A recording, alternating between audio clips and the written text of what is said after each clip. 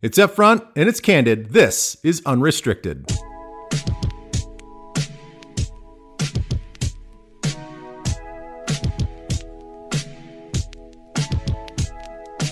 What is happening, everyone? This week I sat down with probably my most important and influential and educational guests, and I'm not taking anything away from my fantastic guests before. So just let me explain here. I've been moved by this whole regenerative farming thing that's going on around the country, around the world. I watched a documentary called The Biggest Little Farm, many, many months ago, and was quickly just, I think, blown away by what it means and how we treat our dirt and our soil and what we're doing to the ag system and farming and all this other stuff. And that led into other podcasts that I was listening to. That led into the latest documentary, Kiss the Ground, which is a fantastic documentary. And so I thought to myself, boy, this would be really fun if I could find somebody in Minnesota that was practicing this way. I did a quick Google search, and right at the top of the list, Cody and Carly, they are the owners and operators of 10 Creek Range by Stony Creek Farm, not far from the Twin Cities in Redwood Falls, Minnesota. They are leading this movement in the state of Minnesota, and they've been trained by the leading experts in this field as well. And I'm telling you, everyone, it's going to be the thing that you will walk away with, that you will want to tell all your friends about, tell all of your farmers to look into. And this is the way we should be doing this. This is the way that we should be farming. This is the way that we should look at our earth and our planet and how we can help each other out. It's awesome. I hope you guys enjoy it. Please spread the word. You're going to really enjoy the enthusiasm and the passion at which Cody and Carly come at this podcast with and what they believe is the right practice in farming. So here it is. Cody and Carly, 10 Creek Range by Stony Creek Farm. This is Those Guys Unrestricted. This is brought to you by Douglas and Todd Small Batch Bourbon. It's Minnesota-made and nationally recognized gold medal bourbon. Douglas and Todd is aged over 5 years. That's right, 5 years in white American oak barrels. And it's subject to the drastic temperatures of the Minnesota North Country. And all that cold and heat, well, it allows the barrels to breathe much more frequently, which gives it that smooth, award-winning taste. They also believe in a regenerative system of distillation. What the hell does that mean? Well, all the wheat and the corn is grown just 30 miles from the distillery. Then the fermentation waste is used back at the farm for cattle feed. That's what that means. It's eco-minded and taste approved. It's Douglas and Todd Bourbon. Please enjoy responsibly. 21 plus bourbon whiskey, 46.5% alcohol by volume, produced and bottled by Ed Phillips and Sons Company, Princeton, Minnesota. Well, how about this? We added yet another supporter to our team. This episode is also brought to you by my good friend Pat Kelly at Wexford Harbor Insurance. I don't know, maybe I was like a lot of you guys. I thought all insurance was the same. Just give me the cheapest price and let's move on. Well, I was so wrong. Pat and his staff helped educate me on what was the appropriate coverage and what is the best value, not just the cheapest price. He can do all of that because he's an independent agent. He's not owned or limited by big box companies. Nope. He represents over 40 different insurance carriers. And those 40 different insurance carriers, they work for him and they work for you. Go to wexford-harbor.com/unrestricted for a quote. And keep in mind, it's the old school fancy spelling of Harbor, HARBOUR. Or hit him up at their email at info@wexford-harbor.com. We got another one. Thank you, Pick and Shovelware, for sponsoring Unrestricted Podcast. You can find Pick and Shovelware at pickandshovelware.com. They're a Minnesota-based apparel company. They've got shirts and hoodies and hats. And what they do is they create conversations with what you're wearing based on unique fan-made designs of your current and classic Minnesota athletes and events. I actually have the World Series winning Twins baseball shirt that has the batting stances of the starting lineup for those Minnesota Twins. And I will tell you that it is definitely a conversation starter because it's unique, it's different, and everybody that looks at that shirt when I'm wearing it, they say, what the hell is it? And they kind of look at it like, oh, I get it. That's all the batting stances. And then we have a little quick conversation. That's what they do. They do unique stuff. So for this podcast, you get 20% off your first order if you type in the promo code Lieber. That's LEBER, 20% off your first order. It's pickandshovelware.com. Guys, please check it out. Please support yet another Minnesota-based company, and thank you for jumping on board with the Unrestricted podcast. Lieber, 20% off your first order. Well, this is my first podcast episode that I've done where I've never met the people and the subjects before. Cody and Carly, you guys are the owner-operators of 10 Creek Range by Stony Creek Farm in Redwood Falls, Minnesota. So yes. That's a lot to say, but good to meet you guys. Thank you guys for being here. Yes, it's very nice to be here. Thank you for having us.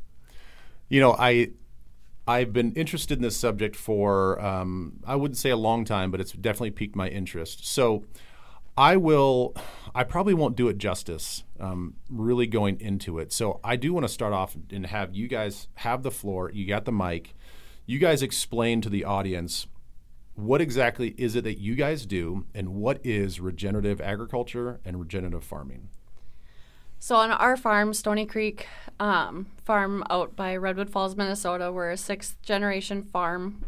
We farm right along the Minnesota River Valley, so we've got some hills and rocky soil and sand. So we've kind of got a mix of it all. My parents have been farming since the 90s. Like I've said, we've been on the farm for a long time, many generations.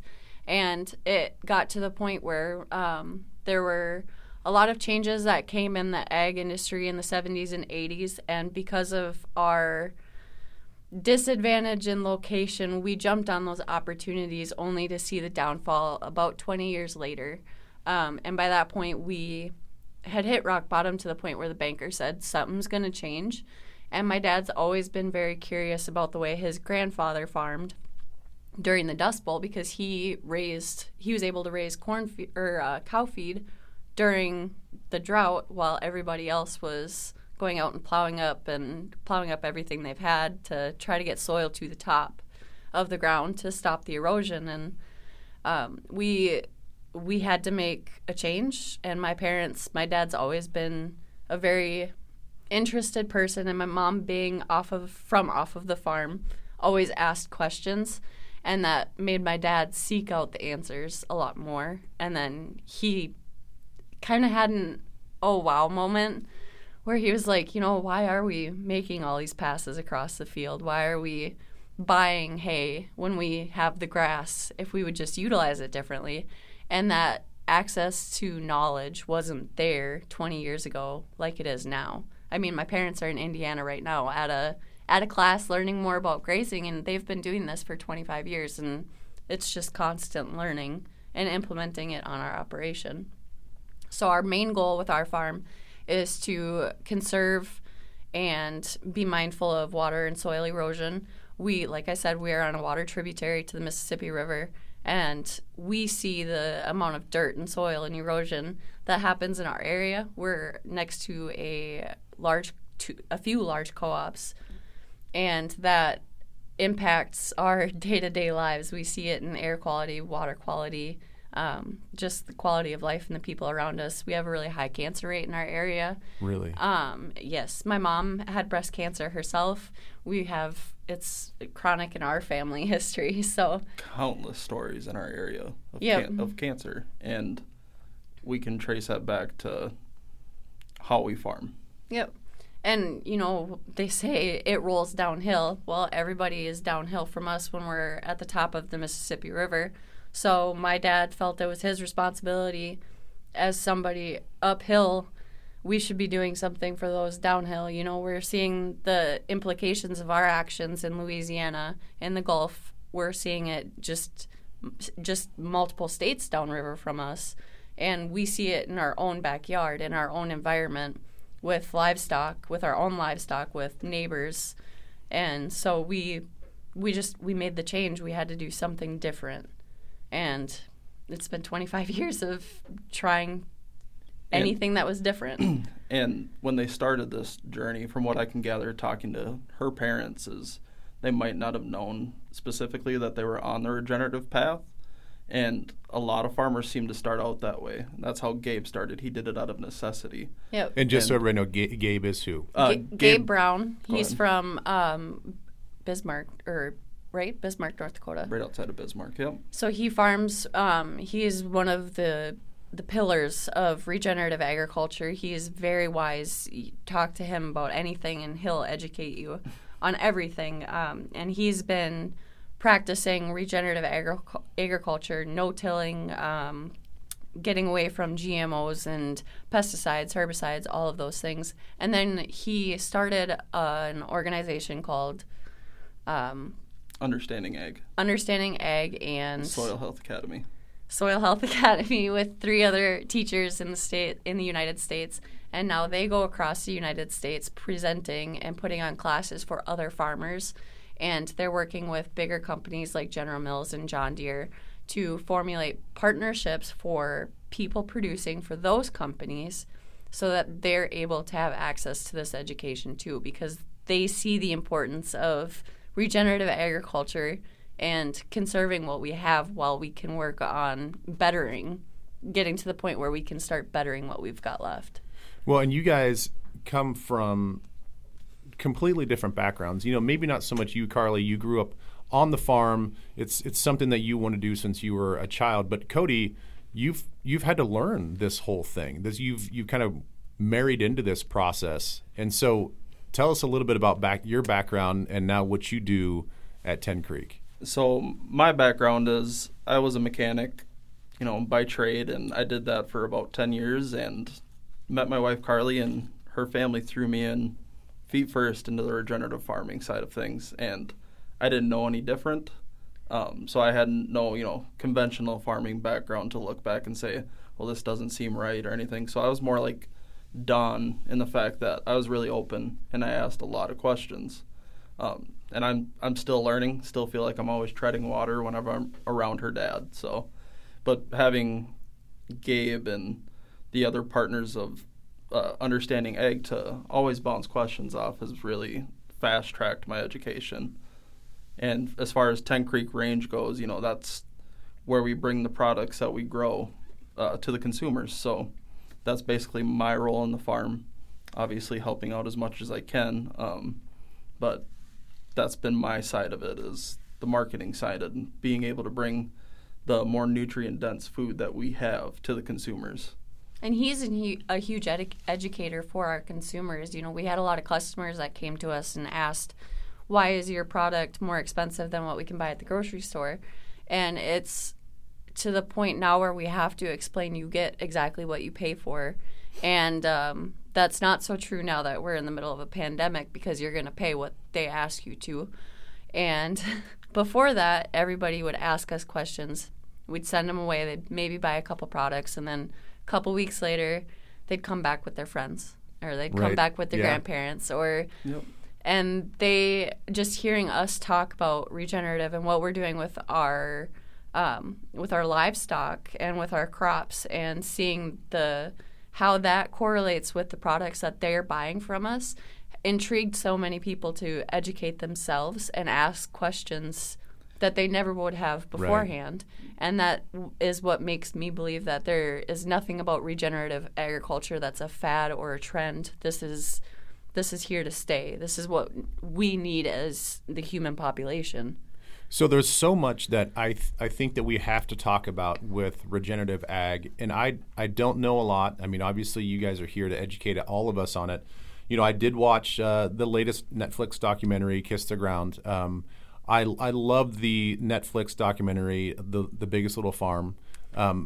I saw that on a flight, believe it or not. I don't know where I was coming back from, and it was on the back of the seat back of a Delta flight. And as you guys, we were talking before this, like the sciences have always kind of been an intriguing thing to me. And I grew up in Iowa and South Dakota, so I understand farming is such an important thing for everybody in the Midwest.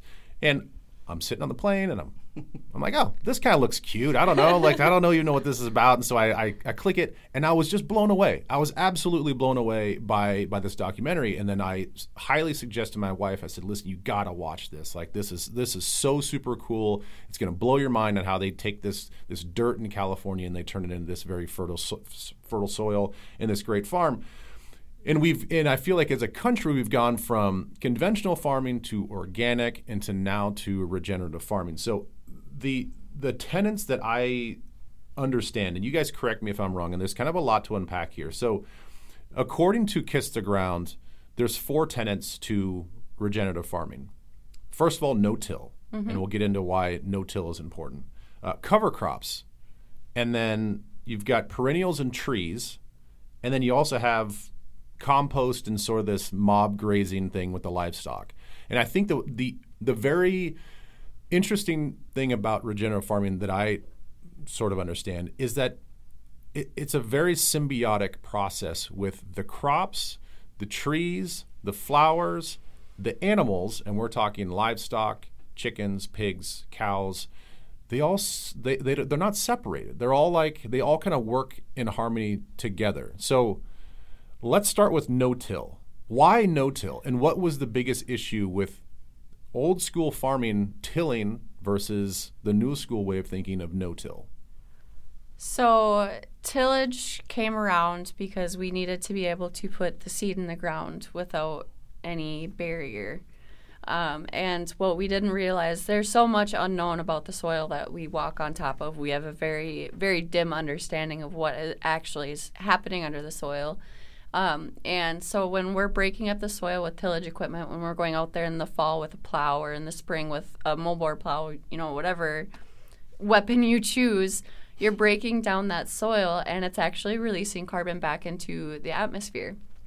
So when we say no-till, we mean no tillage. Our planters don't have any sort of cultivation or tilling discs on them.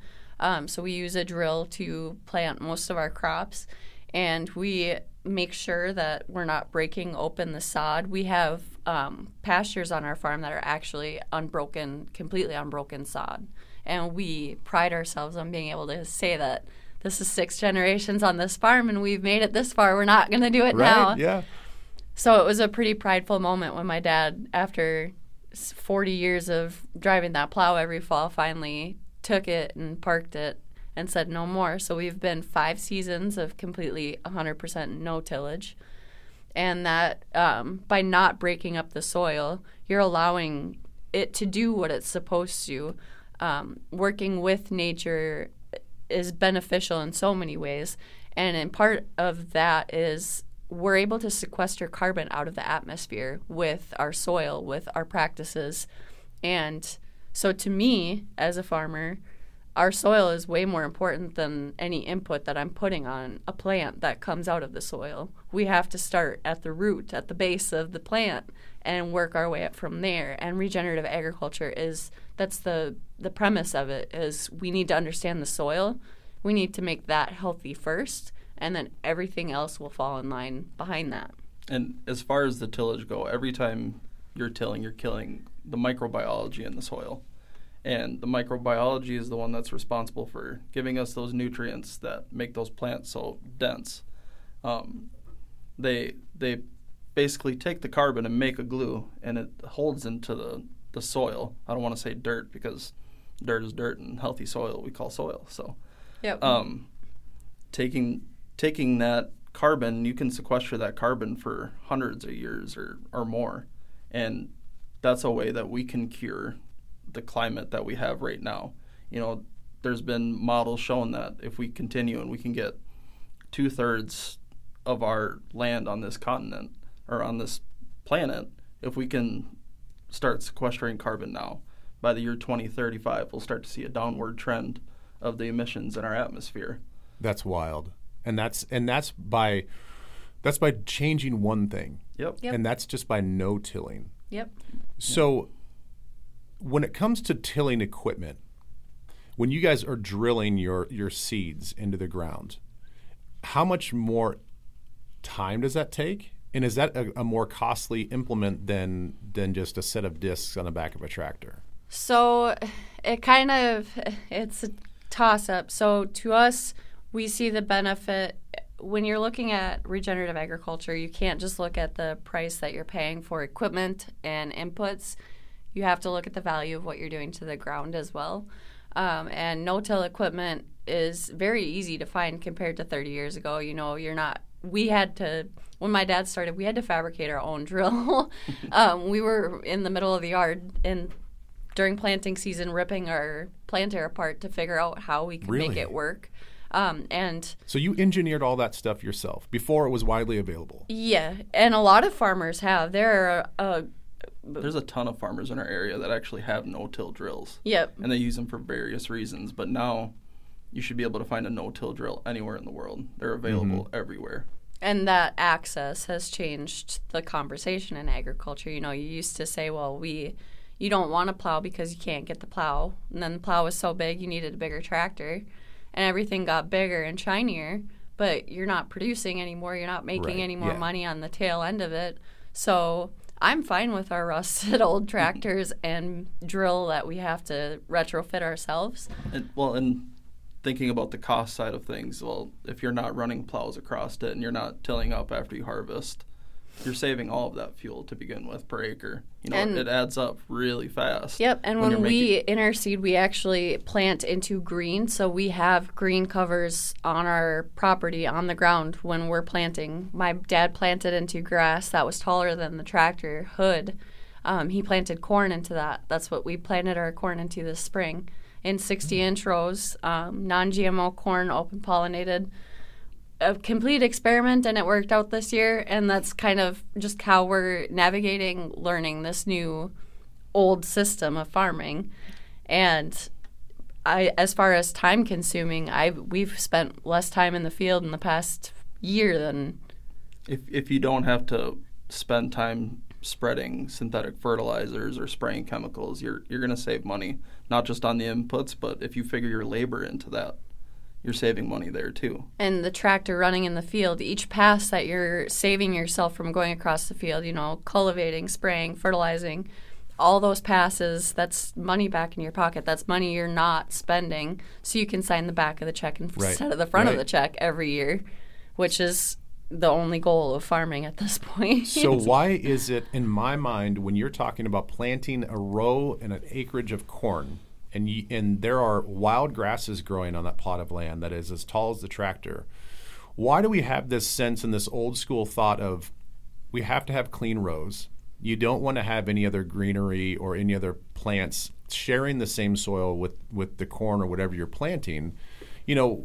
Why did we get to a point where we have to have this clean looking plot of land? And what does the natural grasses do for the corn that's planted in that same dirt? So to be simple, we took ourselves out of our own ecosystem. We took our presence out of our food production and our existence on Earth, I guess. We stopped farming with nature. When you look at the U.S. and North America before it was settled, you had these huge herds of buffalo that were roaming. And what they were doing was mob grazing. They weren't overgrazing these huge grasslands. They were taking 50% or less of the plant and moving on. And they were trampling the rest down to the ground. And when they were doing that, they were improving the soil health, the water infiltration. So when it rains, that water was going through and not eroding creeks on... And not just running off the topsoil. Yep. And so when we stopped doing that and moved into modern agriculture, we started with the plows, we started with the monoculture, and the biggest thing that you'll see in regenerative agriculture is monoculture farming, planting only one crop, is the single worst thing that you can do for a piece of land. And so that's why we're seeing such advancements in different areas of agriculture now. And we want to take those green covers that we're planting into, and what they're doing is they're making nutrients available to the crops that we are planting. So they're not stealing nutrients; they're providing. They're nutrients. helping provide it.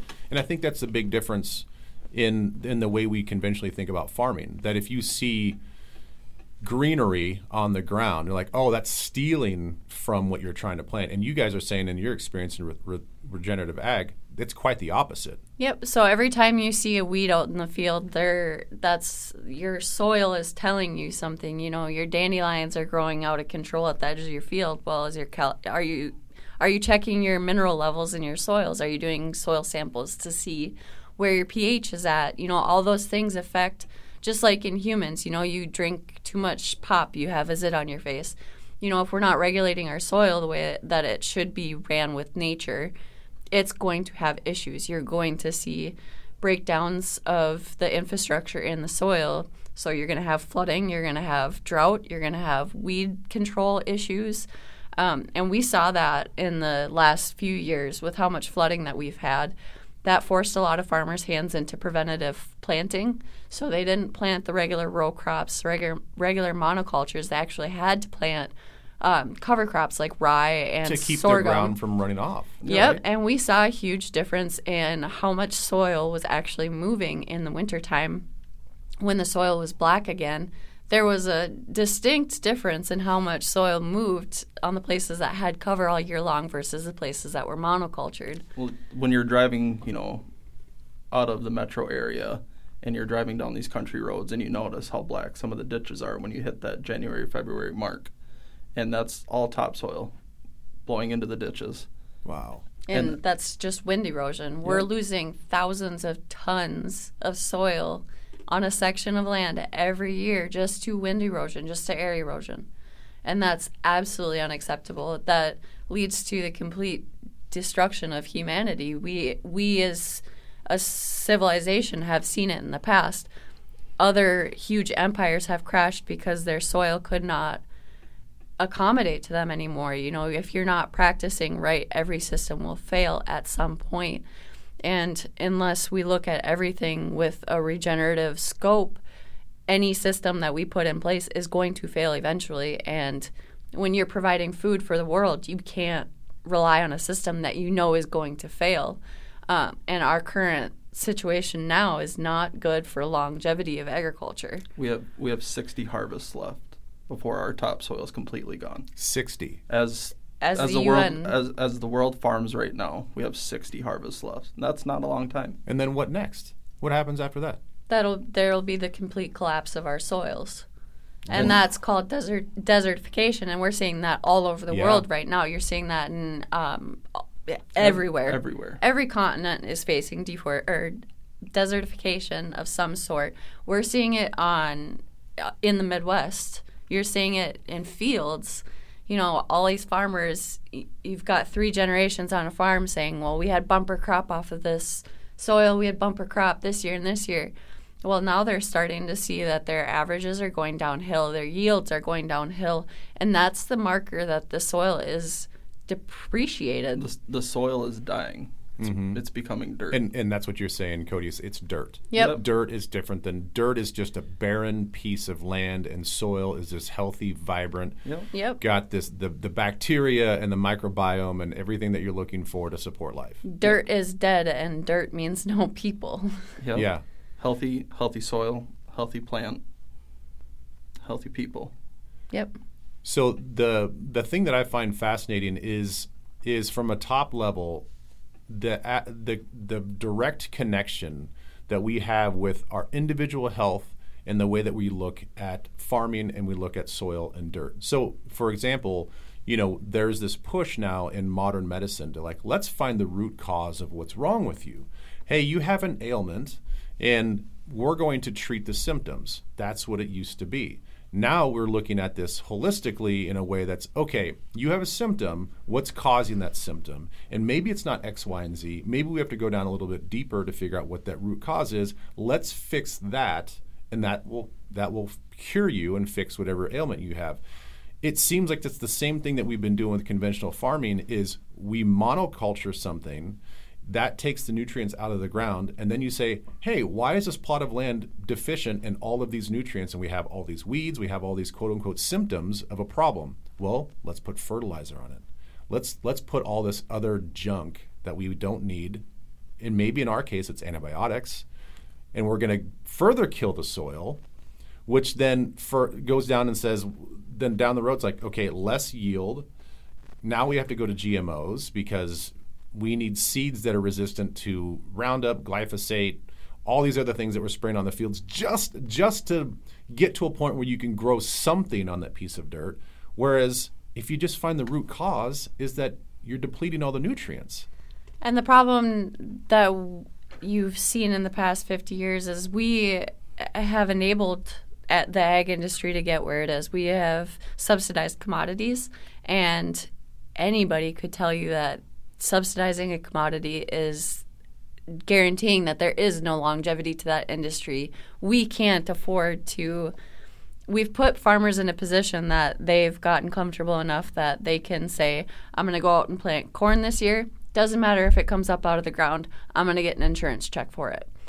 Well, if we no longer have to force farmers to work for that end product, what are they doing? They have no investment into their property anymore. And the biggest lesson my dad always taught me was we don't own this land. We're simply renting from the next generation. And having that mindset, especially having children now and seeing, that dirt in the road ditch, that means it's going to go down the waterway. It's going to go into the Minnesota River. It's going to go into the Mississippi River. At the end of the day, it's going to end up at the Gulf. And a fisherman down there is going to lose income because of a choice that I made on my farm. So what can I do today that's going to affect and help everybody downriver from me and the people around me? And by not having a guaranteed paycheck, it means that I have to market my own product. I have to find my own market. Mm-hmm. I have to find my own customers. And I have to diversify everything that I have on my operation to become recession-proof. So we're adding enterprises. We have cattle, we've got pigs, we've got chickens, ducks and goats. We've got all sorts of different commodities that we're now raising. We're looking into raising barley and oats and rye and all those things for different feed sources for our animals. But there are niche markets across the state. There are distilleries, there are breweries, there are all these different businesses that as a Minnesotan, I'd happily partner with another Minnesota-based company. It's decentralizing the system in ag that will save us is if we're no longer dependent on that subsidy check coming at the end of the year. We're no longer dependent on that insurance. Right. The bank can't tell us, well, you have to plant this to cover your loan. Right. When they can no longer say that, we have the power as farmers to choose what we want to do. And we haven't had that power in generations. And you see that now with the consumers having the big push in the markets.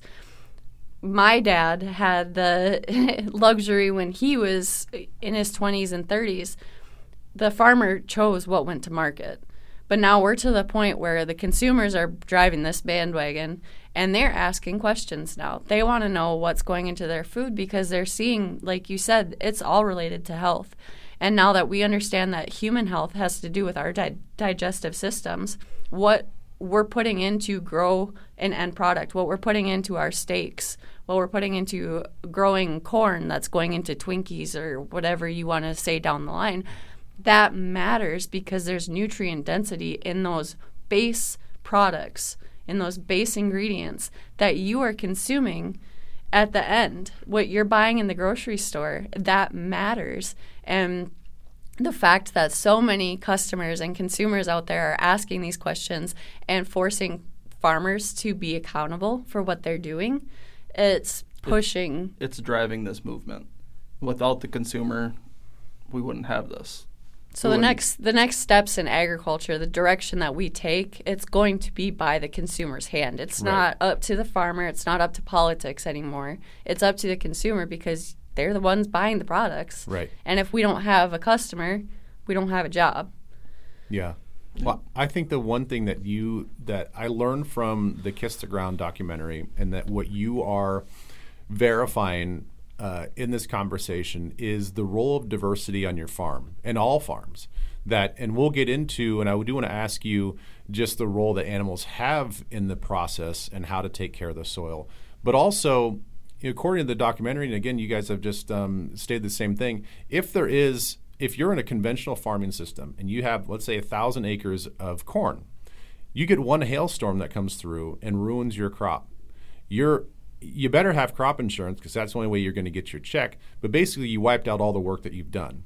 And by diversifying, just like any investment portfolio, if that happens on your guys' farm, well, that might be a 10% loss versus a 100% loss because you've got cattle, you've got the other things, you've got root vegetables, you've got these other plants that you can maybe sell at market. And so now you take a 100% loss where you're relying on insurance companies, the banks, whatever have you, and the pressure and the stress of watching the weather. You guys can have that same event and not suffer the loss and still keep your farm going and still keep the checks coming in. Yeah, absolutely. And we've seen that in the past. We've been hit by hailstorms several years in a row and have been lucky to miss it by half mile, quarter mile. And because of the diversity that we have, like I said, you become recession proof at some point.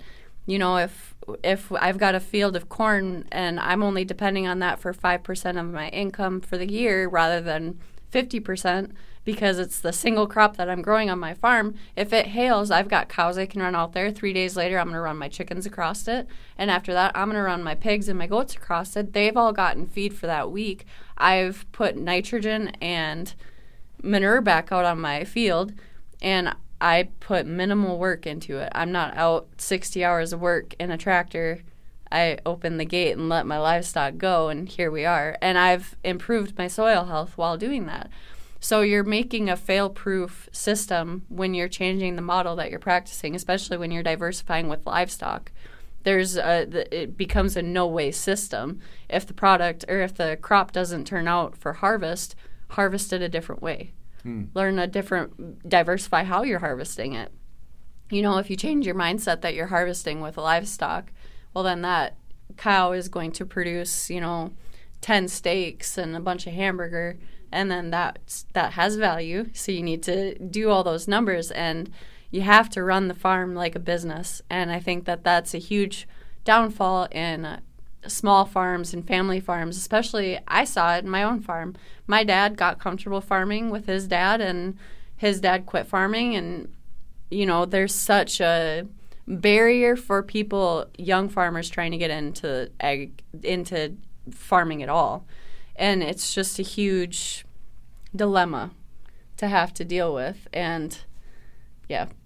Now I've completely lost my train of thought. You're fine. The thing is, you're touching on a lot of different things. I do want to ask you just in a general sense, like a timeline. Just help me understand how it works from. You don't maybe have to go through the whole year or the whole planting season, but just to get an understanding and a visualization of like how it really works, how you incorporate the animals in a connection with your crops. Do you plant the crops, you harvest the crops, and then that section of land is now grazable, and that's for how many months? Like, how does that all work? So, say we just harvested corn, then we'll come back, or we harvested beans and we came back and we drilled cover crops in, and we just moved a herd onto those cover crops that we had planted only a month and a half ago, and that's kind of how it plays into it. And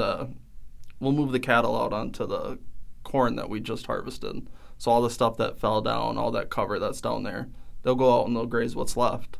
And so every acre that we have, whether it be pasture or farmland, we will utilize with livestock. We'll figure out a way to put a fence out there. We'll get them there somehow. And the hoof impact from those animals is what we want. We want that disturbance to the soil because that's waking up all the bugs that we want, the worms and the roots, and that's causing. So just by them trampling and walking around is good for the soil as well. That disruption. That's our tillage. Yep. That's the majority of tillage that we get. Oh. So what we were seeing when buffalo roamed, their impact was part of just the massive amount of tons. You've got to think of the weight, the pounds per acre that had to have been running across those acres of wide open space.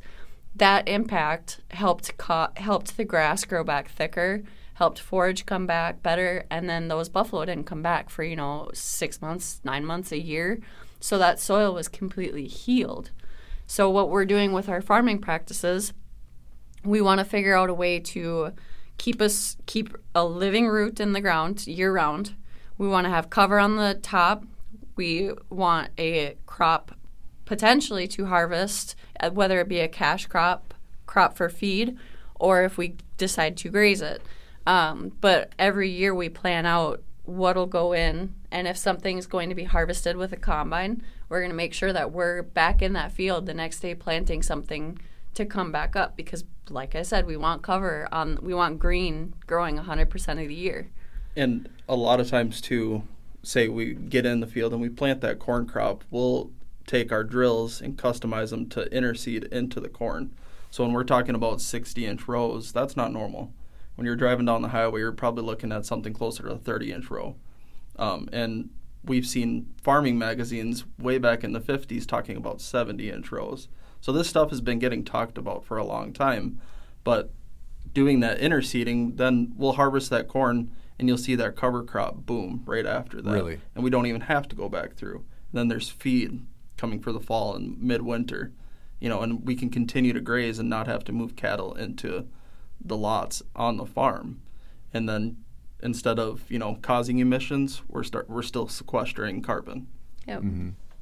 So this is, when it comes to, let's say, the work that's involved, is it more work, less work than a conventional farm? Cody, you mentioned that earlier, that in some respects, because you're not spraying, there's not this fertilization, and there's not this killing off of weeds and stuff, you're actually not using your implements in the field as much. But in a general sense, when you're taking cattle and you got to move them from one field to the next, and like, hey, we got to move the chicken coop today, like, is it about the same amount of farm work, or is it more or less? So for us, it's been about the same amount of farm work, because we always moved cattle regularly, daily before we were really implementing this practice. So now we're moving cattle in smaller groups at least once a day, sometimes 2 to 3 times a day. The chickens are only getting moved every few days.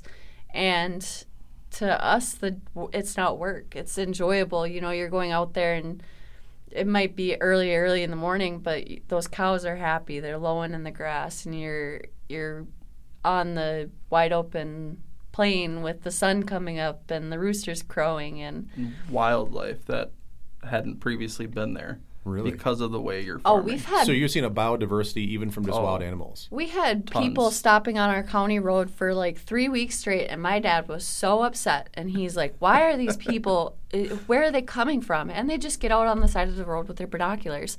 We had a bird that hasn't been seen in like 25 years.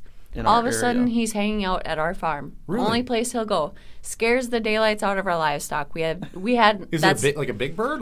Big white bird, and I can't remember the name of it, but we hadn't seen this in so long. Our own livestock, we've got cows that are 17, 18 years old.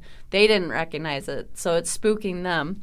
And finally, my dad approached one of these guys, and he's like, yeah, I've been searching in southwest Minnesota for 20 years looking for this bird, and I finally found it, and it's at your farm. Like, this is so cool. Mm-hmm. And so we've seen, they say if you build it, they will come. And we've seen the downfall of that. We had a grazing accident happen where we stockpiled through the winter. We wanted green grass, so we had a nice paddock that was green in the fall, and we left it. We didn't graze it. We let it snow, let it get covered up, so it was going to, ferment and be really, really good for the cows to dig down to in the spring. And then we had a very, very hard winter, a very, very cold winter, and the wildlife found refuge on our property and ate all of our winter feed that we had stockpiled out on pasture, putting us in a predicament, obviously. But it was a good and a bad thing. It was kind of like that really, really sucks for us because now it's flooding and we don't have feed. But we had 350 deer grazing on our property. A giant herd of giant deer. Flocks of deer. They were huge. Yep. And that was not something that I saw when I was younger. When I was a kid growing up on the farm, you didn't see pheasants and turkeys. And now we've got a very big problem with wildlife. Our dogs, we've had to get more dogs because we've got more wildlife, so that means we've got more predators. But that's part of that's a benefit and a drawback of working and farming in nature's image. We're building nature back. And so wildlife is seeking that out, and they're finding refuge here. So we've got hunters and knocking down the door. Oh, just yeah. Constantly. all the time. Yeah. You Well, know, I'm you've sure. got I mean, pheasants just the and deer turkeys. that are there. I'm sure there's some big deer there too. Oh, Oh yeah, the bucks that we've seen. And then our dogs will bring up the sheds too, the antlers, and you just think how big that buck's gonna be come next year, and Yeah. we've we've had them to the point where they're so thick that traffic will hit them. And was it last fall? I think her grandpa, he was combining corn, and we had a couple of deer that had. Oh, we been had one injured. that had gotten hit on the road Yeah. and didn't die, so it had made it into the field. And my grandpa and my parents were traveling for work, and so my grandpa and I were trying to knock out corn harvest by ourselves, and we were about 2 passes in from the road, and all of a sudden I hear cluck, cluck, cluck, cluck, cluck, bang. And I just turn around from the grain cart and see my grandpa just shaking his head. And I look down, and there's this huge bushel basket-sized buck Really? with his head in the corn head. Oh, the combine. His antlers stopped it. His antlers went right into the corn head. So my grandpa and I had to sit there and try to sawzall these antlers out of. And he had been dead for a while, And yeah, that was a downfall. And that's the other thing too, is having all that wildlife. That stuff's not so concerning because it's not going to go to waste. Right. Our dogs will get it. I mean, we have coyotes on our property that they're not really a problem. No. I would say they're But there's there. so many different creatures. There's such a variety. There's such a biodiversity. Yeah. That we Yep. have so much biodiversity in everything on the farm. It's just insane. Butterflies, monarch butterflies, the spiders that we had, that very, very creepy thing. So Gabe Brown has pictures of this, I think, on his website probably. But it happens very rarely. And you'll walk outside in the morning, and the dew will be set on the grass, and it will be covered in spider webs. No. Spider webs, solid on the ground, solid from the trees, hanging from the trees everywhere. And we have never, ever seen it happen before. And this fall, we woke up one day, and I walked downstairs, and Cody's like, it's snowing outside. Or it snowed last night. And I looked out, and I was like, that's not snow. Those are all spider webs. Yep. That was spider webs. And it was hanging like curtains. Like curtains from our trees down to the ground, and it was covered. The dog So kennels. what type of spider does that? We're Are not- many different types, or We weren't sure, but Carly had went out to look to see. And you could see in the webs there were just these little tiny black dots, and they were little spiders. And but Gabe boy, Brown. they went to work that night, huh? Yep, and Gabe Brown had mentioned it before because I'd seen this picture before. I'd seen him talk about it, and it had happened in his pastures, and that was his biggest deal was, if you build it, they will come. He built the perfect habitat for it on his farm. So I had put something out on Facebook and shown my friends what we had, and everybody around us said, we had some of that under some of the trees, but we didn't have it all over. We had it all over. It Everywhere. looked like we had an inch of snow on the ground. So that was more proof to us that we built the perfect habitat for this creepy, I give it, experience to happen. But it was kind of a once-in-a-lifetime thing that But so unique, right? Yeah. Yeah. Validation and what you're doing is right. Yeah. Yeah. You're making a difference. When I saw that show, The Biggest Little Farm, that's the big thing that they encountered as well, was just they created this habitat in which all the other animals wanted to come back and live. Yep. And it was a cool lesson in life that, they tried to get rid of the coyotes or the coyotes and the fox and whatever that was killing all their chickens. And then they realized they can live together with this thing, and that's actually a resource to this farm. Let's not get it out of here. Let's see how we can use this thing to make our situation better. And so instead of beating their heads against the wall trying to stop the predators, they finally allowed it in. And you guys, you're nodding your heads because you guys know what I'm talking about. But I do think that's the cool thing that what you guys are doing that is outside of the better crops, the more nutrient dense crops that you have. The better meat that you guys are raising, you have all this other biodiversity that it's almost like the area in which you guys are living, all the animals are saying, thank you. Thank you. Finally, we got a place where we can just kind of hang out. I do want to ask you, do you guys have scientific study, or maybe it's anecdotal just from the way you guys observe, do your animals seem happier? Are they healthier animals? Yes. If you know what to look for, that's one thing we actually look for every morning when we're going to move the cattle. There's a specific spot on the body, and you can tell if that animal's full and fulfilled, and you can just tell by their overall demeanor. And that's, we're leaving 50% of the plant, but they're still happy. They're still full. And, there is a test you can do to tell at what stage the grass is at for nutrient content and everything. And we try to move the cattle at that time of day. So there is a science behind it. We're not kind of just guessing, although that's probably what we did in the past, is guess and then reorganize and see what we need to change. The best thing that I could say was observation. That's my dad's biggest teaching tip when Cody came to the farm. That was, come on, get in the Kubota, grab a Coors Light, we're going out into the pasture. We're going to go watch the cows. Sounds like a good time. We're going to go watch the cows for an hour. Grab a couple. Yep. Yep. And that's been my dad his whole life. Since he was a little kid, he'd go out and watch the cows. He'd sit in the feed bunk. When I was a little kid, he'd say, go sit in the feed bunk, go watch the cows. I don't care what you do. Talk to them, sing to them, I don't care. But go watch them, because that's how you're going to learn the best animal husbandry. That's how you're going to mimic nature best, by watching the animal's natural instinct, And we've had Red Angus cattle on our farm for 3 generations, and we chose them because their disposition is the best, so they're going to be the easiest to work with. They are the most efficient feed-wise, so we're feeding them less in the cold months. We're feeding them less when it's really hot out there. And we've trained our cows, because they're on pasture and fields so much, they actually eat snow in the wintertime, so they're not wasting calories walking back and forth to the water tank. So they're really, really efficient animals, and we want to use efficient animals. So we go out and watch our chickens every night. We watch the sheep and the goats and try to see where we can improve our systems in our animal husbandry to improve their quality of life, the end product. All of those things all tie together so tightly that you just have to go out there and observe so that you can fix the whole system. And that's something, this summer with our chickens, that we have layers, and we had about 300 of them to start. And people ask us, well, how do you keep them? How do you keep track of them?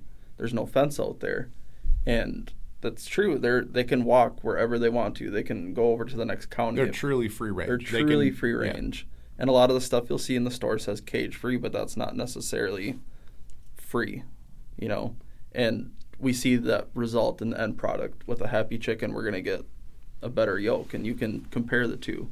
You can tell the difference in the color. The color is going to be different. Yeah. The texture and the end product is going to be different. Our kids, I can taste the difference between the eggs that we've bought from the store and the eggs that we harvest from our own chickens. Our kids are spoiled because, we have overabundance of it, but they won't touch store-bought eggs. Really? There's a difference. There's no flavor to them, I guess you could say. Yeah. In the yolks, there's no flavor to it.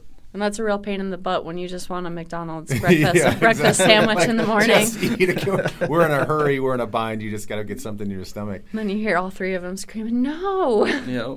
I was going to bring up, too, you mentioned this earlier about the carbon. That is the sequestering of the carbon. That was such a big thing in the documentary Kiss the Ground, was just how important is it to not till, because you're releasing, and I had no idea that when we as a worldwide agricultural planet, when they till here, China, India, Europe, South America, the amount of carbon dioxide that's actually released into the air is astronomical. And I think that's a really important thing to know about regenerative ag, is that when the plants eat, or when they breathe the carbon dioxide, 40% of that's going into the soil and into the roots, and that's going to stay there. And Cody, like you're saying, it kind of creates this glue to keep the soil and the dirt from eroding and all this other stuff. And then when we cut into that and we flip it over, we actually release all of that back into the atmosphere.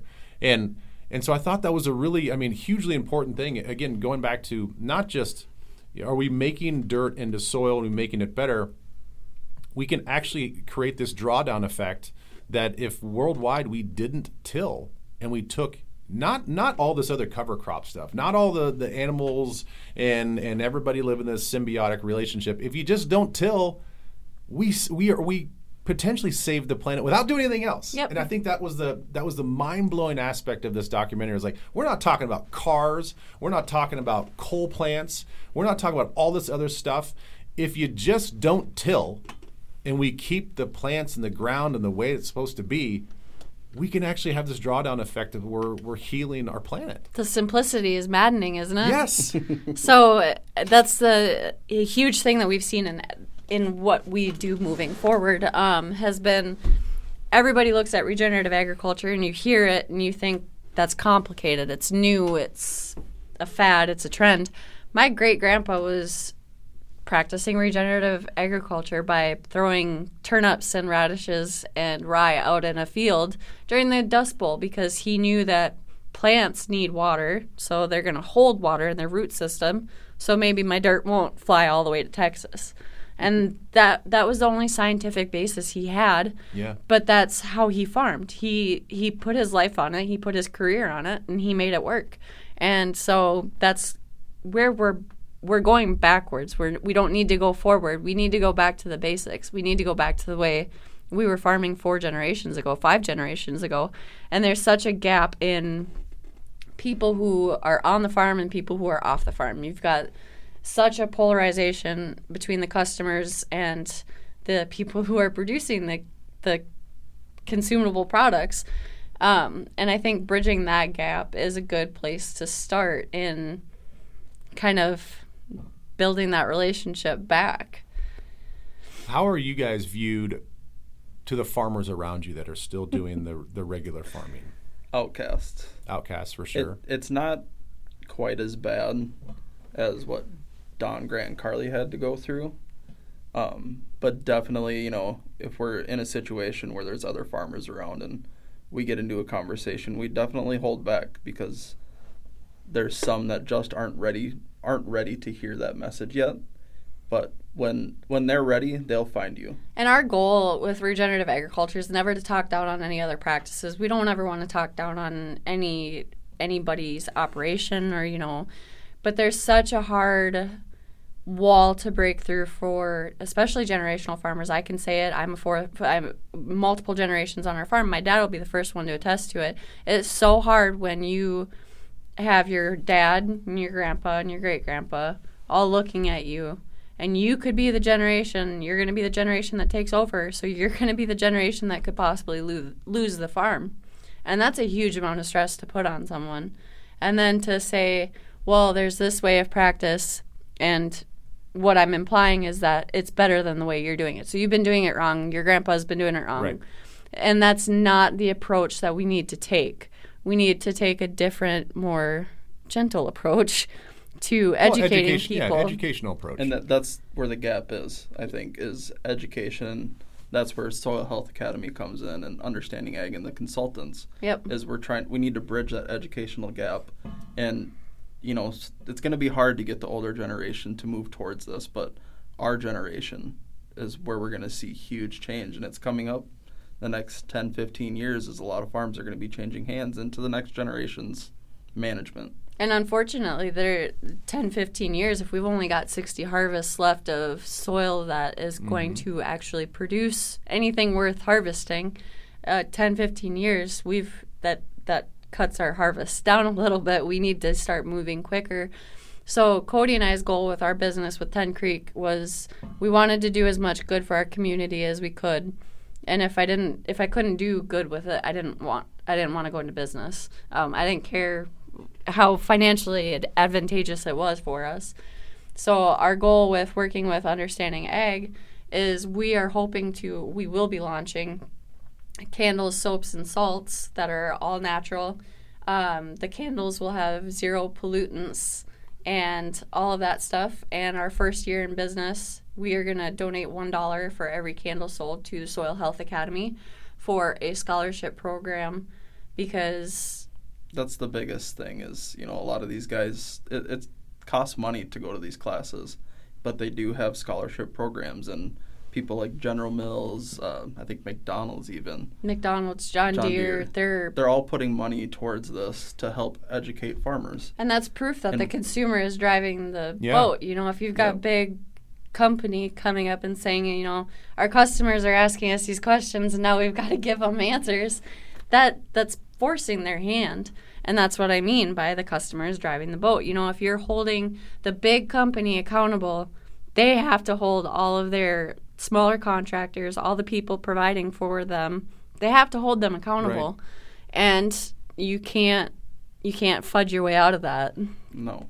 Well, and they obviously realize that if they want to have longevity in doing what they're doing, and if you guys are saying that 60 harvests left before our good soil is gone and we just have nothing but dirt, they obviously have to look out for their future too. Right. So, you know, kudos to them. I mean, obviously they want to look at their bottom line not only now, but they have to look at their bottom line, you know, 20, 30 years from now. So I love that you guys are doing that. You guys are, you know, diversifying all of that with your own 10 Creek business.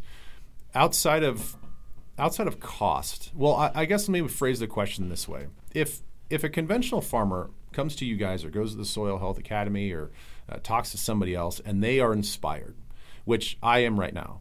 If you're inspired and you say, man, I need to do it. I'm a third generation farmer. My grandfather passed it on to my father. Now my father's passed it on to me, and I'm going to make a change. I'm the one that's going to do it. How long would it, in general sense, take to convert that farm to a regenerative farm and be a productive, profitable farm? 1 year. 1 year. 1 year. You can change your whole practice that way. Come on. 1 year. You're going to see improvements in your soil. Immediately. By implementing the 6 principles, which you can find on the Soil Health Academy website, you're going to see improvement in 1 year. And then if you implement livestock, you're going to go 3 times as fast. So the theory, the basic rule of thumb is what we can do in 1 year of livestock, a person not using livestock will take 3 years to do. So what we do with the impact, what that cow is doing with its 4 hooves is doing 3 years worth of growth on a traditional operation without livestock. So that's why their big push is to integrate livestock, work with the USDA, work with NRCS, work with the DNR, whoever, and connect producers who have cattle, who don't necessarily have the acres, with the people who do have the acres, give them both the education on proper practices for grazing, and then let them build that partnership, let them build that relationship. So that's a long-standing relationship, too. So then eventually we don't need these government handouts to step in and try to organize these people to do it. And I think that that's a good place to start. So in 1 year, you can take the soil which you're farming, turn it into a more nutrient-dense soil, which makes your crops more nutrient-dense, and you can start the process of breaking away from being owned by a bank, being owned by subsidies, feeling that pressure of producing certain crops and all that stuff. That can start changing in 1 year. Yeah. Definitely. If you can have your operation on paper and see what you're putting in for inputs every year, you can, by following these practices, you're going to greatly diminish all those inputs. You're going to start putting money back in your own pocket. And so the other part of this is the overall health of everything. And you guys talked about the number of cancer cases in your guys' county and around your farm and all the people that you guys know. And we know that glyphosate's a big issue, fertilizers, pesticides, herbicides, all that stuff. By converting over to regenerative ag, you're essentially eliminating all of that. You're not exposing, you guys have 3 daughters, and congratulations, you guys are going to have a 4th here pretty soon. And so as a mom and as parents, you got to feel really good that we're not subjecting our kids to all this stuff, all this junk that's just floating in our air. And now you also got your neighbors that are probably doing it, which is an issue. But you're not directly impacting your family. And so you not only take care of yourself, you take care of the soil, you're taking care of the animals, and you now have an organic farm, in which that's a huge buzzword. But by switching to regenerative farming, you've got an organic farm, you've got chickens that produce organic eggs, you've got truly grass-fed beef, that are healthier, happier. Your crops probably taste better, and all of that.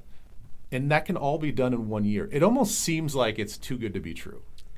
And that's what so many people say to us, and it's a big selling point for people, and it's a big holdup for a lot of people. You know, you don't want to, if you hear something that's too good to be true, it usually is. But in the basic breakdown of things, if you look at the human body and the human health, if we treat ourselves with antibiotics too often, cause other issues. We have to look at agriculture and herbicides and fungicides as antibiotics. We're overusing them. And what happens when we overuse it? It's not effective anymore, and it's going to cause more damage. And so we're doing that to ourselves with the products that we're using as inputs, fertilizers, all that stuff. So being a mom, it's a big cringe factor when you look at, as a farmer, what we used to do, what we would spray on those, what we sprayed in the fields. Yeah. I wouldn't want my kids to run across any of those containers just laying around. So that it makes it kind of contradictory to say that I'm going to go out and spread that and spray it around my house and my farm and let my kids go outside and play, but then... You wouldn't put that in your body, so why are we putting it in the soil? Right. Yeah. Yeah, I mean that's a great way to look at it and I think that's the one thing that people need to realize is it's not just a piece of dirt or just even soil. There are microorganisms in there. That's a living, breathing thing. It's a universe. It's a whole universe underneath our feet, yep. and we are not respecting it in that sense. I want to give you guys this opportunity as we kind of close this thing out is to how can the consumers help get the word out? Not just this podcast, but how can the consumers and the listeners take this information and not only help out your guys' farm and what you guys are doing, but spread the word that this is what we should be doing? The consumer can demand transparency in operations, and that's something that we're seeing a lot more of, is people want to know exactly what you're doing. They want to know, are you spraying your fields? Are you tilling? How do you treat your animals? And people want to be like, we offer people the chance to come to our operation and physically see what we do on a day-to-day basis. Yeah, if you ever buy a product from us, at any point you can reach out to us and say, we want to hold you accountable, we want to come out to the farm and we want to see your operation, and we're going to allow it. Because my dad and I have always had an open door policy on education at our farm, and I will always be a huge advocate for that for adults and children alike. I mean, even if you have a garden in your backyard, there's something that you can do with regenerative agriculture today. Go watch a YouTube video. Go do your own research. Find a farmer in the area. Reach out to us if you have to. But there are so many different people. There's such a lack or such a distance between people living in the city and asking the questions and the people farming and raising the food. If we had that association where we could actually get that communication streamlined, there would be much more transparency, and I feel like there'd be happier people on both sides of that. Customers being able to ask the questions. You know, you can't ask an associate at a big box store, right, what was this cow fed? Who processed it? What trailer was it on when it went to the butcher? I can tell you where the steak was processed. I can tell you where that animal was raised. I can tell you what pasture that calf was born in. We want to give customers that transparency because that's the transparency that they deserve.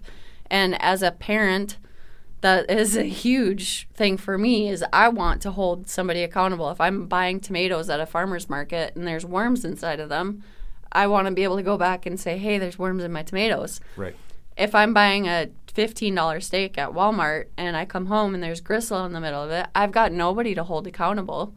When you're buying products from a farmer, you have their phone number or some way to contact them, and you've got that transparency and that accountability that you don't have any other way. So I advocate best for finding small farmers in your area, doing the research for farmers markets and stuff, just Ask questions. Ask questions. That's the biggest thing the consumer can do. And is if ask you questions. and if you know a farmer, ask them questions about Yeah. this. Ask them about. That keeps us accountable as well. Yep. That's going to make everybody more accountable for Yeah. the stuff that they're producing. And you might just find a farmer who's never heard of regenerative agriculture, and they might go home and say something to their wife. And farmers' wives are a huge push in Oh, yeah. any operation because Wives in general. they're the ones that have to deal with it most of the time. And that was true in my family's situation. In my mom's case, my mom always asked my dad, why? And finally he had to answer, and he couldn't answer with, well, Right. because I said so. When Yeah. you actually have to formulate an answer, and you have to, when somebody is holding you accountable, there's more likely to be a reason to change. Yeah, and that's, absolutely. You're forcing someone's hand then. And that, if it works, it works. Yep. Where is the state of Minnesota at with regenerative ag? So my parents were actually on the founding board for Soil Health Coalition. Soil Health Coalition in the state of Minnesota. They worked with South Dakota, who started their own Soil Health Coalition as well. And they are working with producers all over the state of Minnesota to advocate for education, networking them with just other producers in the areas, and working with consultations like Soil Health Academy and other companies out there to provide the network needed for that education, so that if a farmer comes to, if you're a member of the Soil Health Academy or the Soil Health Coalition and you have a question, you have access to the email with the rosters of the email addresses of every member in the state of Minnesota, and you can ask all of them a question. You can send So it's it like out a big forum. It's a Yeah. big forum. Yep. Yeah. and that's what our goal was with that, so that people didn't feel alone. There was a big stigma when my parents started this, because we wouldn't go out to eat in public because the farmers with their smart ass comments and all Yeah. that, and that was always disheartening for my parents. So they felt really alone, and that took a toll on them mentally that I saw even as a child. So you want to be advocating to get Right. ahead of all Right. of that stuff. But that's so empowering for you to watch them go through that struggle and realize you guys are doing the right thing. So even And- though you might get ridiculed and criticized a little bit, that even now you're saying, I know I'm doing the right thing. Yep. And so you can criticize me all you want. Doing the right thing is all that matters to us at this point. What we can sleep at night. Yeah. That's Yeah. the biggest thing, and there's no guilt when you're trying your best and trying to do things the right Well, way. people appreciate hard work. Yeah. I still think Definitely. that's a tenet that we need to still, I think, prop up. Through all of this stuff that's going on, like people just appreciate somebody doing the right thing and working hard to do it. And that's why we've respectful. continued to work. We started with just being able to carry beef products because that was all my dad had for livestock at the time. And But we keep pushing. I keep forcing him to buy more animals. And then I just show up at home with random animals. I brought home goats this summer without consulting anybody, so But hey, they turned out great. They're great weed control. they are. Yeah. So Yeah. So just the constant pushing for change has... And that's something that we bring to the table, and that's something Grant always tells us is if you're going to be on the farm, you need to bring something to the farm. Yeah. And Carly's never-ending ideas and, just trying to continue to change. And like she said in the beginning, Don and Grant are at another class right now, and they don't know everything, but they're consistently and constantly trying to learn new things. Yeah, even though people look at my dad as a teacher, he's still seeking out information. He's still seeking out more knowledge because he believes that you never know too much. You're never going to know enough to stop learning. There's no justification to ever stop learning. And he's 55 years old, 50 years old now? I don't know. But that mantra, that attitude is what got our farm to where we are today. We were able to do that because we rode here on the shoulders of giants like Ray and Gabe and my dad, and people who just wouldn't say no, who wouldn't Right. stop.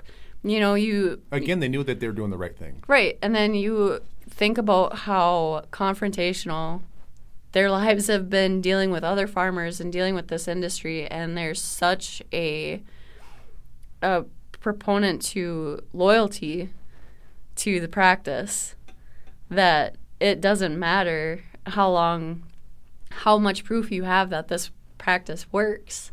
Until they're at rock bottom, they Right. they won't learn. Yeah. And my parents they've always tried to be patient with people, but now they won't try to push information on you. You know, they believe that when the student is ready, the teacher will appear. Mm-hmm. And so they are always ready with an open door, with their phones on to answer the phone. They're ready to teach people when they're ready to learn. But you can't force someone to understand regenerative agriculture. You can't force someone to understand the importance of carbon in humanity and in our society until they are ready to understand that information. And we see that. We've got we've got in-laws that we try to talk to. And it's been 2 years of slow conversations, and every time we talk to them, the conversation changes a little bit more, and there's some more questions asked. And Yeah. They want to go a little bit deeper, a little Yep. bit deeper. Yep. And And that's it's fine. a That's fine. slow process for the people who don't have to do it to survive. But we didn't have that option. We Yeah. had to survive, and so we didn't get to question it. We had to do it. And that's fine for producers to, dip a toe in and try it out and see and implement small things. But as soon as they implement that first small thing, it's going to have a snowball effect no matter what. Mm-hmm. They're going to see something improve, something change. And we see that with people who get to do it willfully. Yep. They do one thing, and then it's like, well, by the end of the season, they're wishing they would have done 5 more things. Right. So then the Yeah. next year, they're up in their ante a lot. Yeah, and it gets them excited. Right, You know, and that's like, awesome I think to- that's a huge thing. Is like change doesn't have to be hard and drudgery and full of anxiety. It can be exciting. Right, and that's why I love the idea of advocating for people, gardeners, anybody, to learn about soil health and to practice it, because if you've got a garden in your backyard and you've got a 6-year-old kid, I've got a 5-year-old daughter at home. She watches everything I do. She hears everything I say, and she asks questions. So when we're in the garden and we're planting wild flowers for the pollinators, I'm explaining to her, this is what this is going to do. So she goes to school and tells her kindergarten class all about soil health. So if a 5-year-old can learn it, Yeah. anybody can learn Yeah. it. It's just the basic understanding of you might have to change your viewpoint on a few things. Sure. Your It's understanding. learning. It's progress. That's just what we're supposed to do. It's though. growth. It's growth. Growth is great. I mean, that's what we should be doing. That's what we should be striving for. I don't know what I can do. I mean, obviously we're talking here, and I don't know who's all going to hear this, but I want you guys to know that I'm an advocate for you guys. I think this is incredible what you guys are doing. When I reached out to you guys and you guys quickly reached back out, it was like, okay, this is going to be great. You guys are super responsive, and I immediately knew that this is going to be something that people needed to hear, and this is going to be great. And so I will always be a sounding board for this process, for what you guys are doing. So in any way that I can help, I want to put it out there that I want to help you guys. And so that being said, please give everybody your website, how people can get a hold of you, how they can get a hold of your products that you guys offer. I know you guys, I think it said on the website the eggs are coming. Yes, they are available now. They're available now. Yep. Okay. So Yep. now you guys can, the people can buy your yummy eggs and all that stuff. But please tell everybody, blast it out there, whatever your Facebook, Instagram, whatever, website, anything to get out So there. we're on Facebook at 10 Creek Range. We're on Instagram at 10 Creek Range as well. Our website is www.tedcreekrange.com. Our email address, you can contact, all of our contact information and everything is on there. You can actually send us a message directly through the website. We've got beef, pork, and poultry available, as well as eggs picked fresh daily. And then here in November, we're actually launching a candle and soaps and salts, like soaking salts line as well. And all of those products are non-GMO, natural, holistically sourced, recycled materials, completely no waste system that I've spent months researching and coming up with. So I'm really excited about that. Visit our website. And we do get up to the metro area. Yes, every you other can week. order for the metro area. We come up and you can pick up at The trailer? Yep, we'll deliver to your door if need be. With COVID and everything going on, we'll deliver right to you, and you don't even have to interact with us. And you can pay online, so there's completely contactless. Yep. And hopefully the candles and stuff, we'll be able to ship that stuff. So if you're outside of Minnesota, you'll have access to it. But we're really excited that people are starting to hear about regenerative agriculture and ask questions. Yeah, I love it. And you guys are great advocates for it. You guys are very informational, very educational, and obviously very passionate. So, Cody, Carly, this has been awesome. Thank you guys for carving out some time. I know that you guys don't get up to the Twin Cities very often, but we came up with a date, we came up with a time, we made it work. And, we did it. I want to thank you guys. Yes, thank you so much for having us. Thank you. All right. We appreciate it.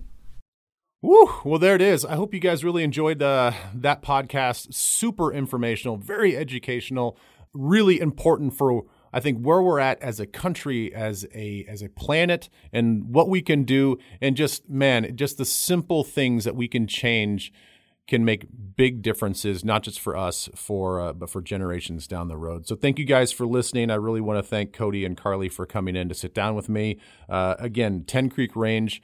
Look up all their products. They have some new products even coming out right in time for the Christmas season. All of their meats, everything that they raise is non-GMO, organic, grass-fed, all that yummy goodness, all those things that we find important now, they provide it. I also want to thank my new sponsor, Pick and Shovelware. Thank you guys so much for jumping on the podcast. Douglas and Todd Bourbon and Wexford Harbor Insurance. Thank you guys all so much for supporting. Dave Yeager, my audio guy, thank you so much as well. And please, everybody, subscribe, like, leave comments. All that stuff is greatly appreciated. Please tell your friends and family. And until next week, we'll see you then. Bye.